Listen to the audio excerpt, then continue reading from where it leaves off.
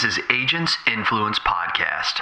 When we talk about predictive models, people always think, well, you're predicting the future, that's crazy and futuristic. But really what the value of these models is it's triangulating all of those factors and saying it's not just the speed, it's not just the snow, it's that you're speeding during a snowstorm. So if I can put all of those factors together and predict where a crash is most likely, any little bit of information is useful, but them compiled and weighted appropriately is even more valuable. I'm Jason Cass, and we're going to help you think differently, change your agency, change your finances, change your family, and in the end, we're going to change an industry. Let's go. Hey, how are you doing out there, loyal listeners? Welcome to another episode of Agents Influence Podcast, Conversations with Jason Cass. And today I am joined with Miss Carrie Ann Nadeau. Now, I'm going to tell you this. Here's what I want to say before I get on with her, because I think a lot of you guys are going to kind of geek out. Because she is literally, right on her LinkedIn profile, it says that she is an InsurTech founder and data nerd. So that's what we're getting ready to go. And you know that I love these type of guests. But before we do, I just want to remind you, you can go to AIBrainshare.com, AIBrainshare.com. You can look because it's sold out, big sold out right there. There is a waiting list. You can click on the waiting list and put your name on there. And around June 1st, I'm going to see if I can find any seats, open any seats. And also we'll use that as a first come, first serve basis for any cancellations. I apologize. We sold out like literally less than 3.5 weeks. But next time we'll try and get a bigger venue. But we thought this one was bigger than the last time. So we do appreciate that. But check it out, AIBrainshare.com. We do appreciate you trying. Go there to the waiting list and sign up. Do appreciate all you listeners out there, and I always try to bring you the best. And today, I hope I do not disappoint again. Carrie, how are you doing? I'm doing great. That's quite an introduction. The best. I'll try to live up to that as well. I think you will. We had a little talk, loyal listeners, for, I guess you could call it in the green room for about 15 minutes. And I think you guys are going to enjoy this. Carrie, you seem to exude a lot of confidence to me and a little bit of sass and jazz. And I like that. You got me in 3 words. Well described. Good. This will be fun then. So, Carrie, we got to let the listeners get to know who you are. Are you an iPhone or are you a Droid user? I am an iPhone user. Sorry. Anyway, it is. And I knew you were because you were telling me about your Mac that you had there. And I'm like, oh, know the answer to that one.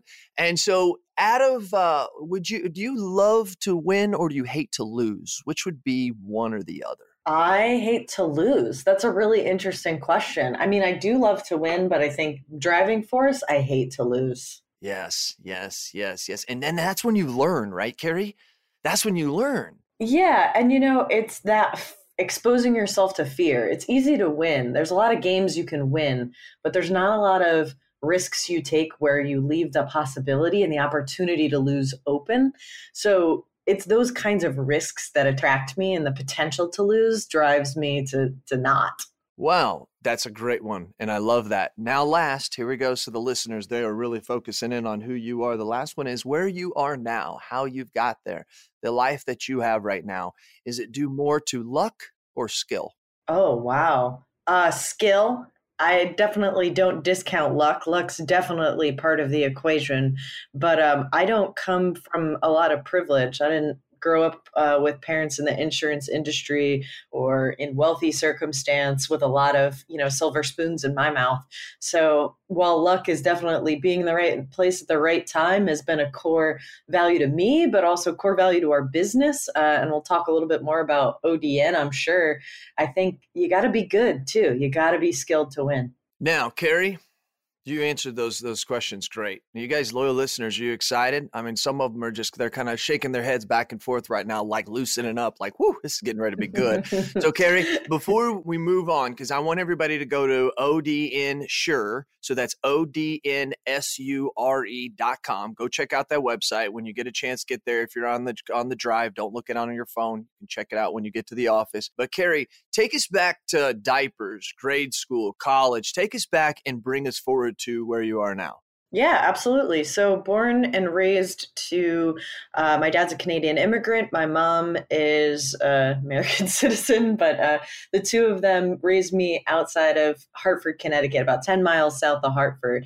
I'm an only child, so I have all the privileges of getting all the attention as a kid. And one of the things that they showered on me was the value of education. So my parents have put their hard work, sweat, equity, and tears into making sure I get the best possible education I could possibly get. They work very blue collar jobs. My dad went through a series of careers, but retired as a bicycle mechanic. So very mechanics minded, engineering minded, likes to use his hands to fix problems and tweak and fiddle, and born of a construction worker. So has this sort of engineering pedigree. And then my mom works at a grocery store, and she would count cash at the local grocery store. So she comes from a bookkeeping, sort of accounting. She has an associate's degree, and she sort of instilled in me the value of data and money and being able to sort of rectify accounts. She taught me Excel as a kid. So two very different mindsets, two different creatives, but they put everything into my education. So I went to a private high school in Connecticut. Dave Chappelle has this hilarious joke that you grew up just rich enough to be poor around white folks. That's how I felt. Everybody had a nice car. I carpooled, I got to school, however, by whatever means necessary, but did really, really well. So I wanted to pursue, when I was in school, I would videotape at night, Saturday Night Live, every Saturday night. And in the morning, on Sunday morning, I would wake up and I would watch the tape of Saturday Night Live because my bedtime was before when it aired. And then I would watch the Sunday morning news shows. And I would sit watching those Sunday morning news shows and get angry about how the politicians who were featured on those shows would just make up shit, And frankly, that hasn't changed, right? Like that's still the problem 15, 20 years later. But I would get upset about it. And I went to GW, George Washington University in DC, to hopefully bring more data, bring more facts into the dialogue of politics. Now, I definitely failed at that because look where we are now, but the journey evolved, right? My goals evolved. I went to GW. While I was there, for anybody who went to GW or knows GW, it's in downtown DC. So it's embedded into the city. You can't tell an office building from the university. And so that was great because I could go get internships at different companies and I could figure out what exactly I wanted to do.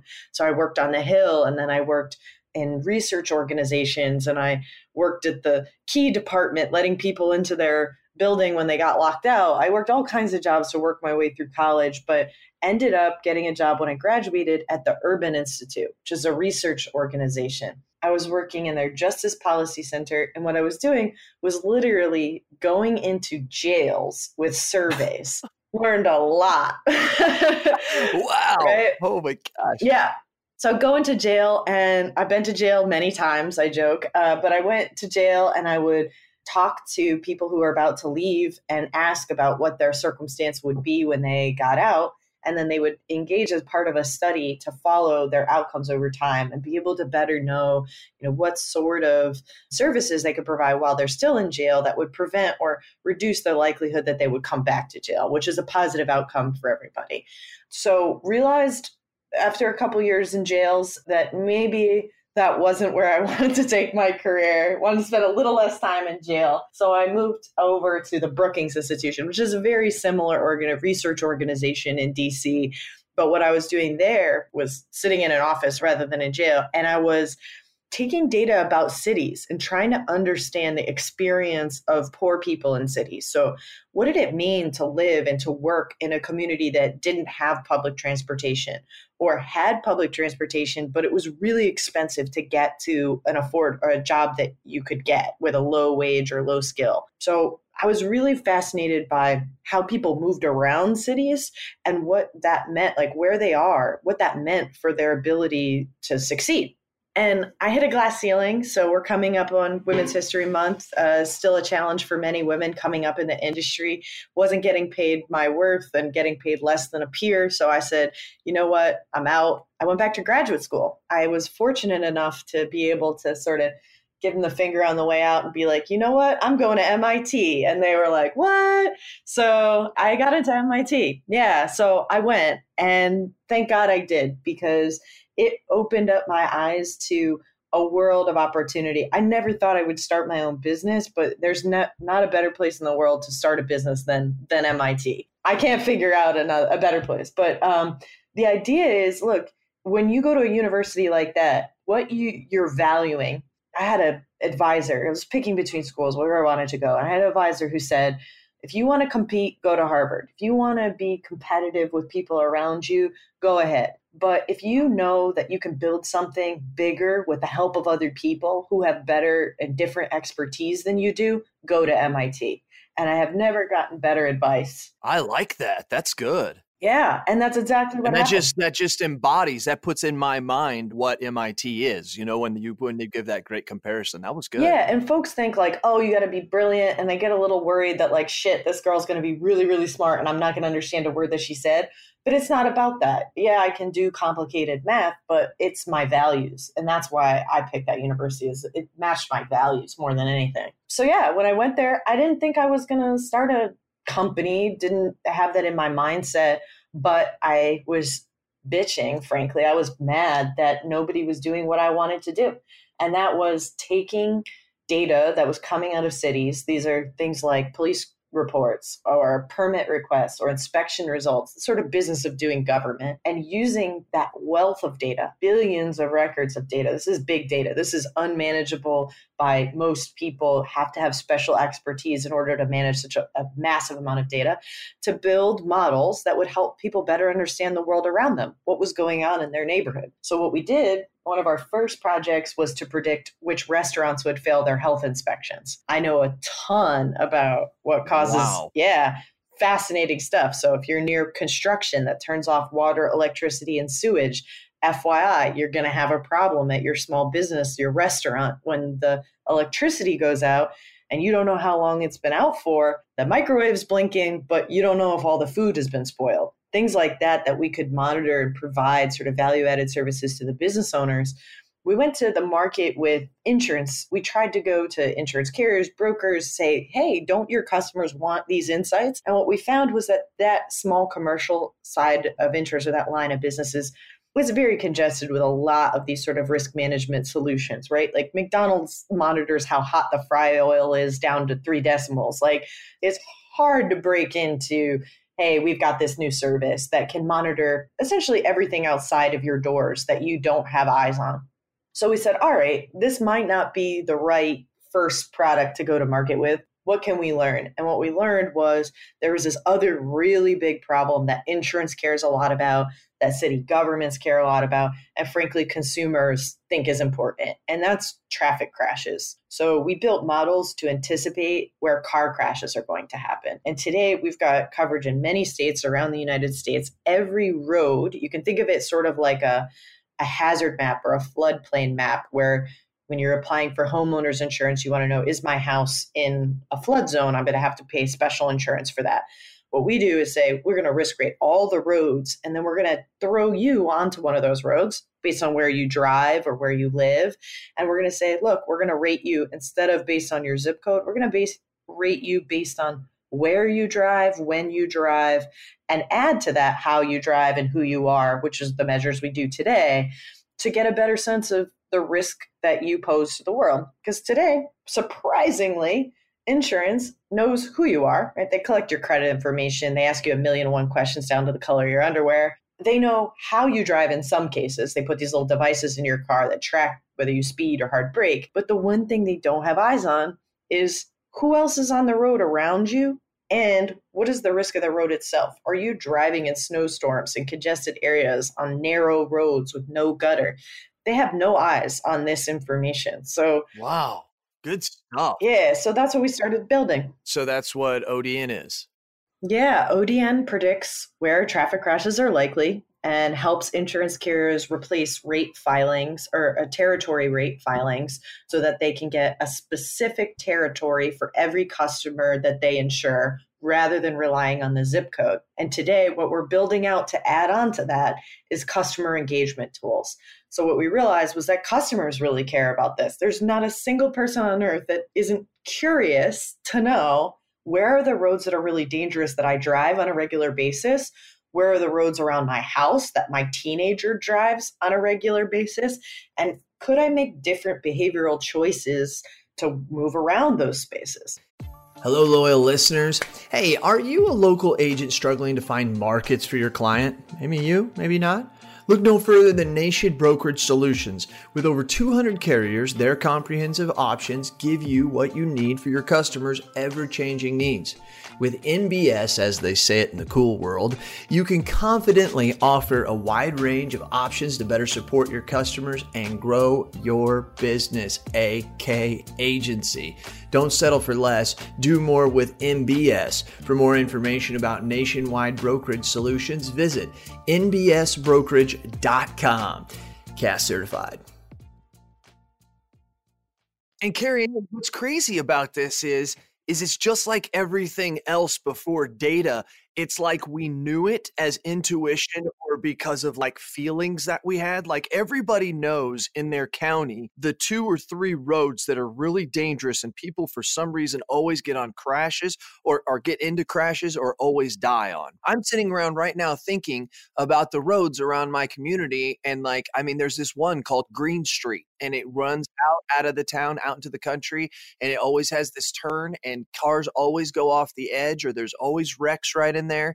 And it's like, people just know that, right? But now, just like the beauty of InsurTech is we can take those intuitions and those feelings and those things that we've encountered in our brain through years of history, and we can bring data to it and say, no, like this is for real. But not only that, you guys don't even notice this little intersection over here. And I think that is genius. And I love the way you put it. And for all you C-suites listening to this, I love the way that you put it. It needs to be echoed across America is they know everything about me. They know everything about the way that I drive, but no one's paying attention to the road I'm driving on and to the others that are driving around me. And I think you're exactly right. That is a huge, huge area. And I'm glad there's people like you that have found that out. So how successful? How long is ODNB around? And then how successful are you guys at penetrating and getting your message out? That's a great question. And I just want to reiterate what you just said. Everybody has that road, right? Green Street for you is Main Street for me, is the on-ramp to Route 9 that has a stupid stop sign for no clear reason on an on-ramp, right? Like there's all kinds of weird stuff going on. So when we talk about predictive models, right, people always think, well, you're predicting the future. That's crazy and futuristic and hard, intangible for me to really wrap my brain about. But really what the value of these models is it's triangulating all of those factors and saying it's not just the speed, it's not just the snow, it's that you're speeding during a snowstorm. So if I can put all of those factors together and predict where a crash is most likely, any little bit of information is useful, but them compiled and sort of weighted appropriately is even more valuable to reveal things we already know, to reveal things we don't. And you hit the nail on the head. But how successful are we? We can always be more successful. We're certainly on our journey, but we're a 5-year-old company. We started out selling to government first and foremost. So we went to Chicago, LA, DC, Florida, state of Texas, and we are selling to government and saying, hey, departments of transportation, you have to fix potholes. Wouldn't it make sense to fix them in the order that exposes people to the most risk? So you fix potholes on roads where potholes are causing crashes. And they were like, this is brilliant. We have very limited resources. We want to make sure everyone's safe. They have an initiative called the Vision Zero Initiative. If you're in New York or Chicago, you can't help but see these stickers on cabs. That's really organized by your mayor to say, we need to do everything we can to spend public dollars to promote public health and safety and reduce crashes. That is a very aligned interest with the insurance industry, but nobody's really brought those two things together until ODN. So we have currently, the system that we built is running in the city of Chicago. It's being deployed actively by the Department of Transportation to prioritize their own activities and, to your point, find intersections where they can now refocus on traffic safety. But we entered the insurance industry about 2 years ago. We participated in an accelerator called the Partnership Fund for New York City. Shout out to the FinTech Lab. They're fantastic. That helped us do 6 months of customer discovery, purely asking questions. How is this useful? Because we had built a product, the tech is there, the capabilities are there, but how it would be applied was a learning experience. And we needed to really embed ourselves and be humble and ask questions that were difficult, look stupid because we were stupid. We didn't know what we were doing in the insurance space. So it took us probably 6 months to really understand the ins and outs. And we're still learning a lot about regulation and about working with regulators. We're always learning more, but that helped us really go to market with a product that made sense for customers and that they could pilot, test, and start using very quickly.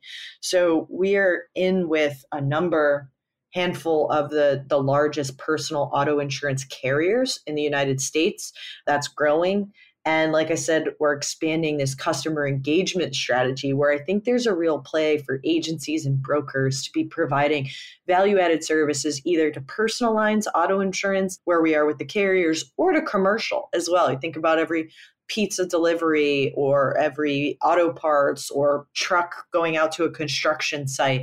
It's a lot of commercial auto where frankly, risk management may not be all that robust or all that full of data or insights that could really help customers, where I think that this is potentially very valuable. So that's the direction we're adding to the portfolio 2 years deep. And I'll make a brief plug to say when this podcast airs, we'll have a survey. We'll put a survey link up. We'd love to get folks' feedback about how they would use this idea, how their customers might use this, how much they might pay for it, frankly. I have a way. Yeah. I think it would be cool if on my Google Maps, it would give me the direction like it does now to send me from point A to point B, but it would also give me an alternate route that would be the most safe. So it could say, I know, Carrie, when you start making millions because you sell that to Google, don't forget about me. That's why I was don't like, forget about Google, me. If you're listening, we are open to So acquisition think about offers. that. That's like a really cool thing that I was just thinking about. I was like, if it's going to take me 7 minutes longer to go this way, but ODN or Google has told me that's a little bit safer, I wonder how that could impact traffic for those people. My wife's the person that would take the extra 7 minutes. Me, I'm sitting there thinking, can I get there fastest way you're showing me, right? That's different personalities. But I'm thinking to myself like, wow, that would be very, very powerful if you could do that. Totally. And if Google's listening, definitely we're open to acquisition offers. Hit me up. Carrie, don't forget me, girl. Carrie, don't forget me. Carrie Ann at odnsure.com. You hit me up anytime. I'm available. Carrie, see, we just met. This is the beginning of a beautiful relationship. Yeah. You got to get some equity. Get in soon. No, but I think here's the thing where we see this applied immediately, right? We don't know how people will change their behaviors, right? Your wife is different than you, more interested in taking 7 extra minutes because she values safety or her car maybe a little bit more. But where we can immediately start doing this is with car share. So with the Lyfts and the Ubers of the world. So their drivers get a route that optimizes for time. But as a risk management strategy for one of these car sharing companies, you can dictate that those drivers actually do spend a little bit longer dropping off their customer in order to reduce the probability that that vehicle is in a crash and lower the loss that the organization, the company that insures the vehicle during these trips would be exposed to. So that's really where we see an opportunity to do and to test these behavioral changes. I like that. I like that a lot. Man, I think you guys have huge upside, just huge upside, because not only that, your business is based off an infrastructure called the highway and road, and there's so much of it. You know what I mean? I mean, I know this is things that you and your business partners have already sat around and had big glasses and bottles of wine and thought about, but I'm thinking about this right now. Like there's so much road out there. It's ridiculous. I would say it's probably the biggest infrastructure that we have of anything, probably. I don't know. I'm just thinking out loud here. I don't know in comparison, but I can tell you the numbers are massive. So in the state of Texas last year, or in the last 10 years in the state of Texas, so Texas is a big state, there's a lot of cars. There were 8 million crashes in the state of Texas in a decade. That number has been going up over time. So every year, year over year, it's just almost a straight line. Positive Really? straight line. Yes. Last year it was about 770,000 crashes. With all the technology, it's still going up like that. Yes. So what's crazy is a few things. The auto insurance industry is experiencing crisis. Auto insurance is barely profitable, if profitable at all. And part of the reason is the number of crashes are increasing. The reasons for that underlie that, if you're curious, might be, and no one's done the math to figure this out, but might be affordable gas prices, coupled with increased package deliveries that put more vehicles that are bigger, like box trucks with visibility issues on the road. So like UPS, Ryder, FedEx, not to call anybody out, but it's pretty dangerous to have more of those cars on the road. So the number of crashes is increasing. The severity of those crashes, or the cost of those crashes, is also increasing. So you think about all the tech that they put in your bumper, right? You're mentioning all the technologies, the backup camera, the lane assist, the, parking assist. All that sits in your bumper. So a little fender bender now no longer costs, $50 to bump out the bumper, costs thousands of dollars. Couple that with the rising cost of litigation. You see a lot of lawsuits hitting record amounts of settlements. All of this is causing the auto insurance industry to scratch its head and say, what are we going to do to restore the good old days of profitability in personal auto insurance? At the same time, I think there's some very real things that they could do by working with ODN to reduce losses, be more strategic in risk selection, provide more information to their customers to make different decisions. So we're hitting a real pain point for customers. Yeah, I know it's that way, and I know, but you really coupled that together with some interesting things that I assumed, but other things that I didn't, like your deliveries. You are so right. There's so many more delivery vehicles out on the road today, even when it goes from Ubers to the big box trucks, right? So many more people, and that makes sense. And then, like you said, I didn't even really think of that, but it makes total sense, is the gas costs. Gas is very inexpensive right now. So yeah, that's interesting. But then again, I guess that's common sense to someone like you who's looking at those statistics all the darn time. So that makes sense. That makes sense. Which state has the most wrecks? The most traffic crashes? Crashes, yeah. I don't know off the top of my head, but I would venture to say Texas, simply because of the volume. 11% of all cars are in the state of Texas. That was my next question is I wonder what state how would you say that? I'm not a geek like this in numbers, but per the amount of people or per the amount of cars versus the amount of wrecks, I wonder where it's the highest. Far and away the state of Texas, for sure. Everything's bigger in Texas. Wow. Holy cow. I would have thought, and California is not even as close. It's just Texas, I guess. Yeah, I don't know the numbers, so don't quote me on California off the top of my head, but I do know that Texas is a heck of a problem for insurance carriers when it comes to auto. They're all in the state of Texas because it's such a big market, and they're interested in restoring profitability there. The other thing I'll say, we mentioned California. So California is an interesting case, as it, on many fronts, California is different than many other states. But one thing that's very different in the personal auto space for them is that regulators have outlawed the use of credit to price insurance for personal auto. So what's interesting here is that the way that credit is used today in personal auto, it's very important in most models. If you have poor credit, you pay about $1,000 more on average than someone with excellent credit and a DUI. Wow. Yes. So the model is it's very important that your credit score be included in the model. In the state of California, that has made it illegal, along with the state of Massachusetts, Hawaii, Connecticut is considering some legislation right now Rashida Tlaib in Congress has introduced legislation to make it illegal for credit raters to send information to insurance carriers for personal auto purposes. It is modern day redlining. We see people, immigrants, people of color, and millennials being disadvantaged by existing models of insurance. So what's another opportunity for carriers, particularly in states like Texas that still allow credit, is to say, how can we better qualify millennials specifically, right? Their lifetime value of a millennial is going to be bigger than an older person. So we want to get more millennials in the door to buy insurance from us, more opportunity to sell more things, more time with them. Anyways, point being, how do we take credit off the table and say, look, every millennial has student debt, has very limited financial history, work history, and maybe has defaulted on some loans already. How are we going to qualify those people for auto insurance if our model is saying, look, they have really poor credit, they're going to get priced out of the market? So there's another really strategic opportunity for agents, for carriers to consider specializing in this 18 to 35-year-old genre where the existing models are really broken. Well, the existing model of, if you want to even take it further, I want to dive into this for a second, Carrie. You really hit a red spot for me. I think a lot of it is first of all, credit is outdated in so many different things, even when it comes to going and getting a loan. I mean, there are a lot of people who make a lot of money who barely live, but they are able to make their bills. And then there's a lot of people who make money and they just never pay their bills regardless. And sometimes it doesn't necessarily dictate that. I listened to a TED Talk about 3, 4, 5 years ago, and I can't remember the lady's name, and she was brilliant. It seems like these people that go to MIT are just brilliant.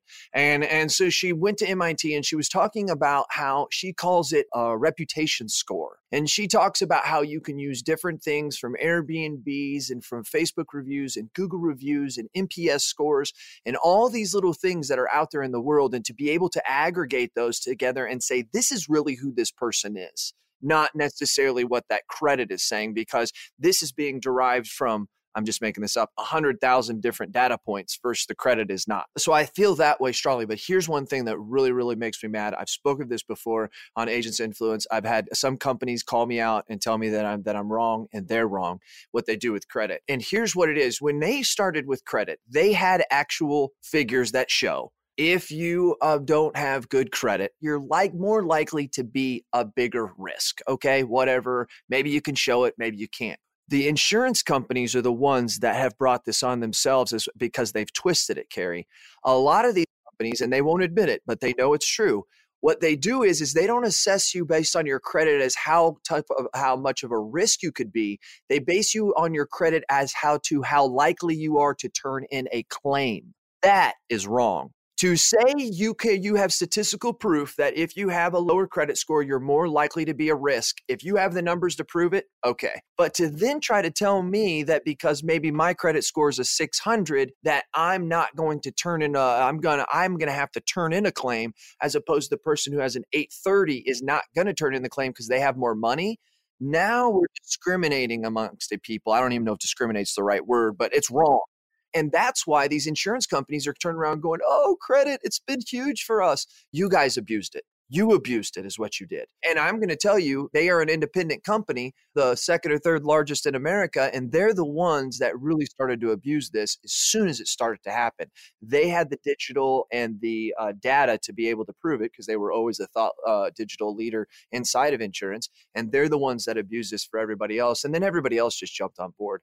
I'm sorry. Okay, I digress now. Sorry, Carrie, you really got me on that one. Preach. I'm over here saying yes, because look, I come from a city planning background. My degree from MIT is in city planning. So the tradition and the history around redlining is something I'm very familiar with. It's a value that we need to reconsider in the insurance industry. And when I say value, I don't mean dollars. I mean values, like what you value, your morality, right? If we just continue to perpetuate something that is the way it's always been done traditionally, and don't revisit the consequence of some of our choices when we have more information to show that there may be specific groups that we are discriminating, not asking those questions and saying, do I have value? Are the decisions I'm making in line with my values? That's the conversation I want to start. If an insurance carrier says, you know what?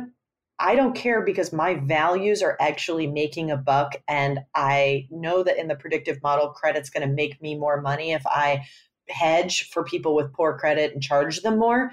If that's your values, great. You keep doing that. You're probably not a great customer for ODN. However, if we just avoid that conversation and we don't confront it, we don't give people who have different values an opportunity to take it and make a different decision. And so I always get frustrated. Same thing, the people that say like, you're barking up the wrong tree. We'll never get credit out of insurance. Maybe we won't for most carriers, but we should certainly have an option available for those carriers that can find a different way to be profitable without at the expense of people who are poor. That's right, Carrie, that's right.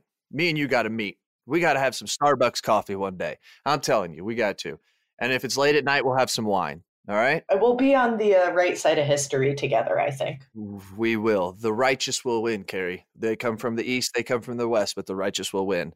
Hey, you got anything you want to close up with or anything like that? Yeah, so thank you very much for having me on the show today. I think I just want to make one big plug that we're always trying to collect more data. And by that, I mean, we have a survey that we're going to push out that we're trying to just get people's perceptions to make this case with carriers around this being a tool that customers would love and use. So I would encourage anybody who's watching the show to just take a couple minutes, fill out the survey, send it to your friends, send it to your customers. If this is a tool that they find really valuable, we want to introduce it into the market. So thank you for listening, and thank you for just taking that one extra step to help us out and fill out that survey as well. That would be awesome. Do it. Carrie, love you. I know there's going to be many, many times we are going to be able to see each other and talk again in this industry because you're a powerhouse. I love your, like I said, your zest, your jazz. I really do. And it takes people like that. It takes people like you to have that big personality so that you can kind of stick out and people can say, hey, let me take a chance to find out who she is, just like I did with you, because I think there's a lot of people